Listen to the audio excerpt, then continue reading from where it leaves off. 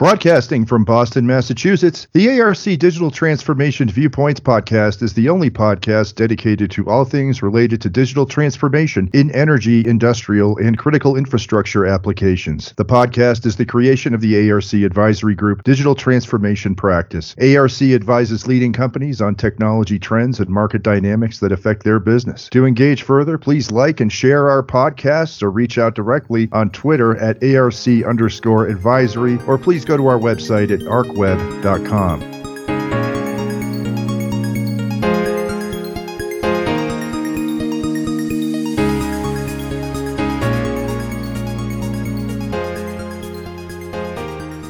Hello and welcome. This is Mark Sengupta, Research Director with the ARC Advisory Group, and I'm glad you could join us for this podcast on the topic of system modernization. As the pace of digital transformation accelerates, it is now more important than ever to prepare your entire operations for the future, and it begins with a foundation of asset digitization. Digital transformation is difficult if you don't have the basic digitalized operation. From there, you can take full advantage of continuous innovation, artificial intelligence, and machine learning, allowing your company the ability to compete on a whole new level. Modernization of older assets is key to managing the life cycle of your plant, and in the process, increasing productivity, revenue, and profitability. With me today is Nick Parker, Senior Director with Honeywell for System Modernization and Migrations. Welcome, Nick. Tell us a little bit about yourself. Hi, Mark. Great to talk to you today. Yes, I've been with Honeywell for 19 years. In that time, presently, as you said, I look after system modernization and some of our key programs. Before then, I was based in Houston. I was the VP of Lifecycle Services. Going back one step, I was in Europe looking after our lifecycle services for Europe, Middle East, and Africa.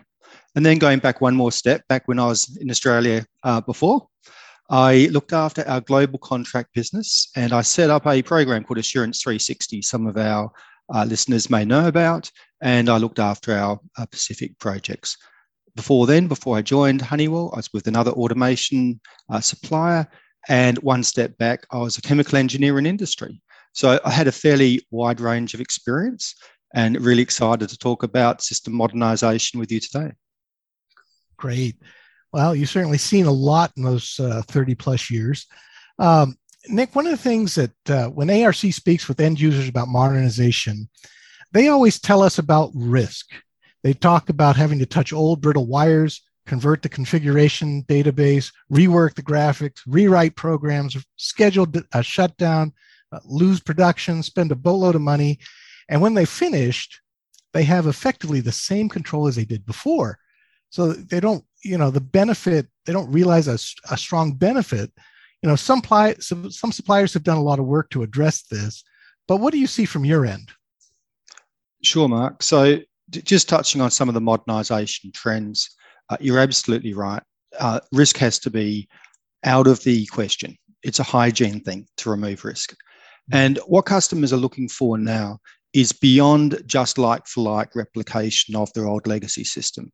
They really want to see some enhancements to plant, process, and how people work. Now, virtually every company has some form of digitization drive. Some will call it Industry 4.0, some may call it another name. But the data which serves up that becomes the information and then the intelligence for these systems comes from the process control system. And if your process control system has capacity constraints, it's actually a bottleneck to performing this. So that's one of the great things about system modernization, that it can really enable the digitization. The next thing is around 70% of plant incidents are actually due to human factors. Then you think about the operator effectiveness. How well laid out and logical are the graphics? Do they give the operator the information they need to know, or do they send all the information, some of which is really distracting, when there is a need to take quick action? And then things like alarm management. So with modernization, it's a real chance to improve the operator effectiveness of the system as well. Now, another thing which people are moving towards to address this risk you're speaking of is we now have centres of excellence. We have 3 hubs set up around the world where we have experts who just work on system modernisation. And we take system uploads, which are digitally encrypted and sent through to those. And then we can have experts working on creating the new nodes. This moves away from the old paradigm where your local service engineers would come to site and work through it for weeks and sometimes months. Instead, it's far quicker on site. They're deploying the images that were created rather than building from the start, and they're produced by experts. That's what they do. And also using digitized processes. So some of the manual steps we've eliminated. All reduces risk. And the last thing, which perhaps is the biggest risk item, which every company must be thinking of, absolute hygiene factor for modernization, is cybersecurity. Some of the legacy systems do not have networks which are actually designed with cyber in mind. We create a DMZ or DMZ, depending on where you are in the world, a demilitarized zone, which actually hardens the cybersecurity of the site. And then we add other things such as managed services and application whitelisting. So all of these contribute to a lower risk migration, but more importantly, one which really adds net positive business impact to the customer. Well, interesting. So, one of the last couple of years, we've all been dealing with COVID. We've dealt with lockdowns. We've dealt with social distancing. I know many suppliers had to adapt how projects got done. It seems like we're moving out of that phase, and knock on wood. But how do you see customers approaching system modernization in the post-pandemic era? What have you learned, and what are you bringing forward as a result? Yeah, thanks, Mark. It was really a time of rapid change. I was in Houston at that time, which was one of the early hit places of the world. And our customers, some of them were really ready and some of them weren't. And it was the ability to embrace the technology, the ability to work remotely, ability to work in a digitized way. Now, there was a lot of long-held beliefs which were really challenged. So many people always want the person they know and trust to be on site doing all the work. And we are not removing the people the customers know and trust. We still want them on site doing work, but we want them doing high value work, which the customer needs. But when we couldn't get on site, how do you then manage to achieve the outcomes? And I mentioned before how we're digitally uploading the system information for migrations, but we use things such as intelligent wearables. We started doing factory acceptance testing without the customer even being in the premises, no matter where it was in the world. And they loved it. They could see virtually everything they would normally. They could talk with the person doing the testing. They could even look at screens, seeing exactly what the person doing the testing with them was. So it even goes beyond the site information uploads. The other thing is a lot of customers realized having all your engineering and all your control for a site in one building creates a risk, right?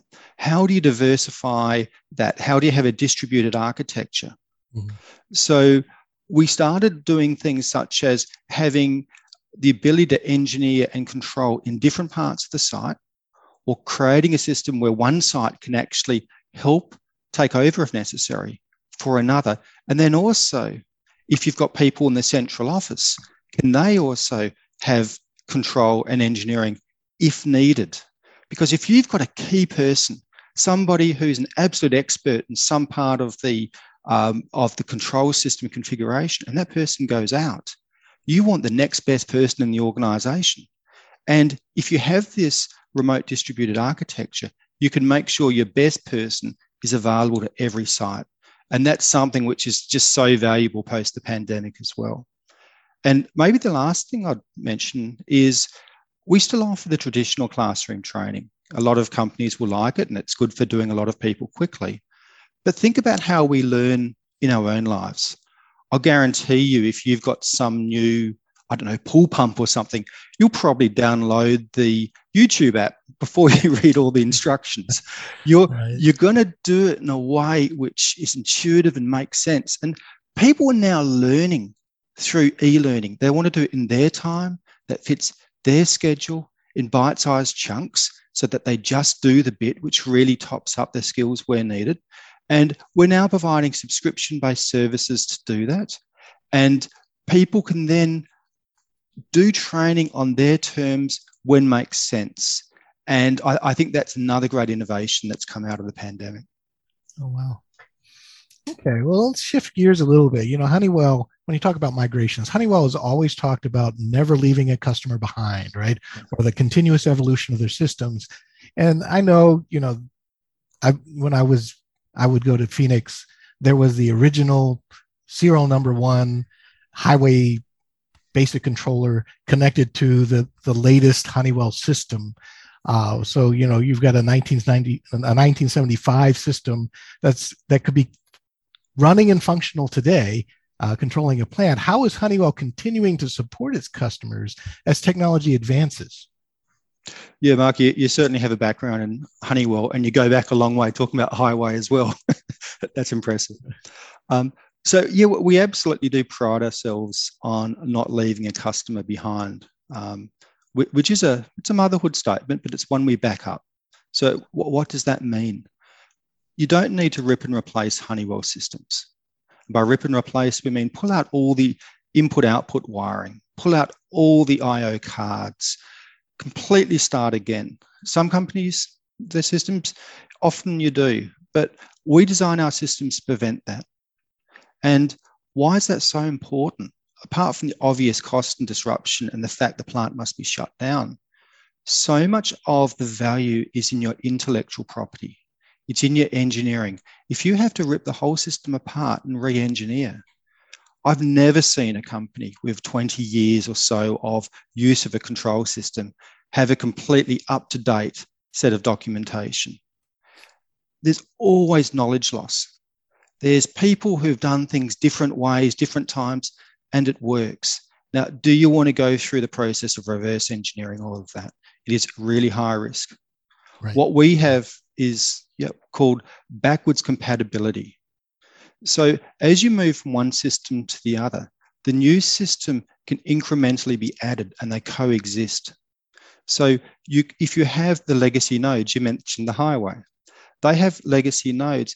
The information and the function of those can then be uploaded to servers. Similarly, the controller cards on our later systems, you can pull them out, and we've designed the new cards which have the same longevity as our latest control systems, and they'll fit in the same chassis. They will also equalize the databases. So with redundant pairs, you pull one out, you put in the new card, which is fully compliant and fully supported. They equalize. You change the other one. It's the same with uploading from the nodes. So this allows the migrations to be done online as well. The vast majority of migrations can be done online, and they can be done with this incremental series of changes where everything is backwards compatible. So you don't have the rip and replace. And the other thing is, by moving some of the legacy nodes into servers, that's the last migration you ever do on those. Those servers, especially if they're virtual, they're there for a very long time. But then it's just a case of keeping your servers, your operating systems, and that infrastructure up to date. So the continuous evolution of Honeywell means you don't have this big bang every 20 or 30 years. You have more a continuous evolution. Well, that's nice. Okay, so what advice do you have for your customers in building a case for modernization? Is there any tips for justifying ROI, et cetera? What do you tell customers when they're considering this? Yeah, absolutely. And there's often a sort of mentality, if it isn't broken, don't fix it, right? It's been there for a long time and that gear just doesn't break down. It just keeps going and going. Why are you talking about touching it, right? And that's a conversation a lot of people are having with the senior management in their organizations. Now, the first thing is obviously obsolescence. I mentioned the concept of a hygiene factor before. Hygiene factor meaning something which has to be addressed before you look at everything else. Otherwise, you're not going to have the correct underpinning. So obsolescence must be taken care of, because it's not just Honeywell. Is your operating system still current? And if the operating system isn't current, Microsoft aren't making updates. And they make updates for the current ones. So the updates to the current systems actually show vulnerabilities in the old one. So you really have a risk if you're letting that go behind. Then there's the third-party server and stations. There's the network equipment, etc. So there's a whole series of equipment which we've got a technology roadmap and make sure we cover obsolescence for. Now, the other thing is with obsolescence, it goes beyond parts. You've got to think also about the competency of people. Can you get people actually who know how to work with the old equipment? These people, we were discussing before, you and I, Mark, we started a long time ago. There's a lot of people with grey beards like us out there, right? And they're retiring and they're taking their skills with them on these older systems. And we still have quite a lot of them in Honeywell, but they are too as well. So from our technical support point of view, as well as the customers, there's real risk here. But then going beyond obsolescence, operator effectiveness. I mentioned before, around 70% of plant incidents are actually human factor induced. Operator effectiveness is so important. Cleaning up graphics, making alarm management, not spamming people with an overload so they see what's important and they get the alarms that are important. The other thing is constraints for solutions. The benefits of advanced controls and things which we call at level 3.5, and then the IT layer at level 4, like manufacturing execution systems, are huge. They can mean 2-3% of additional capacity for the plant. You need a system that can serve up that data in real time without being overloaded. Then recruitment and retention. If you're hiring young people, do they want to work on a 30-year-old system? Will they stay with you if you have that? Are they testing their skills?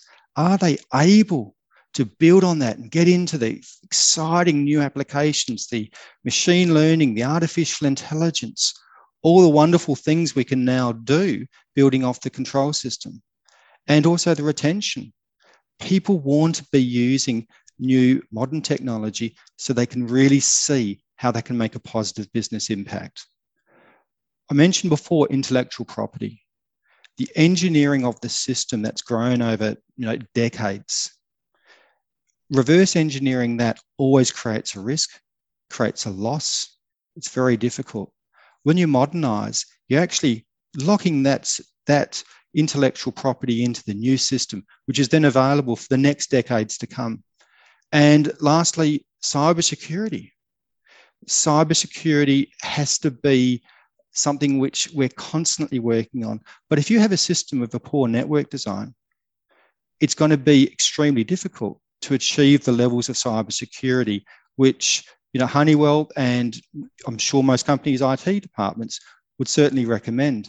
So you've got to think about the cybersecurity aspect as well. So all these things, Mark, they add up to a really compelling case to modernize your system beyond that basic hygiene factor of obsolescence. Yeah, that's really interesting. So you've kind of gone from, you've got the financial side and the benefit and whatnot, but you've also got that soft side where you've got the employee and everybody we speak with is having issues. They want to know, how do we keep employees? What do we do to attract young people away from Google? Because that's your competition now.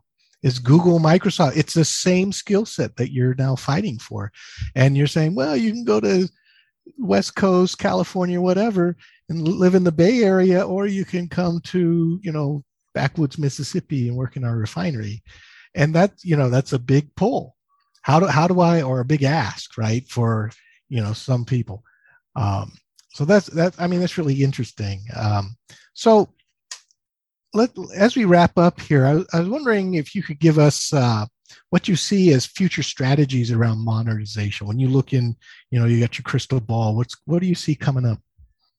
Yeah, thanks, Mark. I'll introduce a concept to you. We're calling it autonomous modernization. And what we're talking about here is for the systems which are current, right? So you've gotten rid of your legacy system, you're fully supported by Honeywell. We want to move away from these big migration projects. We are very, very efficient with them, especially when we use our centers of excellence and our global migration service centers. But we want to move away from these once in so many years migrations. We want to move more towards incremental updates, Think more about how your phone works, right? How you get updates, they're not invasive. And the other thing is when you get them, you get new features and functionality. You don't have to wait for a long time before you can get these benefits. Now, in doing this, it will be part of a wider outcomes-based support. We've got these fantastic outcomes-based support programs like Enabled Services and Assurance 360. We want to have this continuous autonomous modernisation of your control system to be part of this operational mindset, not a big project mindset. And there's a workflow of status tracking, a bit like a plane taking off. You'll be able to see, okay, we're expecting the next flight, the next change at this date. We're getting ready for it. All the governance and all the change control the end user would always have is still maintained. We would say we're getting ready to do this incremental update. Please review, approve. We push down to site. It then gets spread through the nodes at site. But of all that correct change control, but each step of the process, just like as you're going in for a flight, sort of pre-boarding, checking in, then we have the flight and landing, etc. It'll be tracked and workflowed. And as well as the governance, the cybersecurity, we're putting a huge amount of effort in to make sure everything is fully encrypted, everything is safe, the customer knows what's moving up and down from their site. They can have open on demand by opening ports, can be pushed down, can be checked, and then it can be pushed through the site. But moving more towards this autonomous, incremental, digitized modernization as an expansion to the ongoing support contract. That's a big deal. It's a big change from, say, 10 years ago, right? When you had to send a piece of media out and hope for a shutdown and, or at least do the whole dance where you fail over the backup and all that stuff. And usually back then anyway, you'd find that your customers were at one, maybe two releases, if you were lucky, within two releases of the current release. Maybe they were even further back behind because it was so much work. So that's very interesting. Yeah, you're so right, Mark. Often with the modernisation projects, the first thing was sort of unwinding any deviations from best practice, right? And often you'd have to have this sort of precursor project. And part of the reason why we're saying make this part of the outcomes-based support is that we have the continual tracking of the status of the system so that if there are any capacity issues, if there was a memory leak or server getting overloaded, etc., we're continually monitoring this, addressing it. So it isn't a case of, wow, we need to have this big project to get migration ready. We're looking at this as part of the ongoing support of the system all the time. Great. Well, Nick, I'd like to thank you for joining me today to discuss system modernization trends and strategies. To our audience, thank you for attending. If you'd like to learn more about Honeywell's modernization solutions, please visit pmt.honeywell.com. If you'd like to learn more about the ARC Advisory Group, please visit us at arcweb.com. Thanks for listening.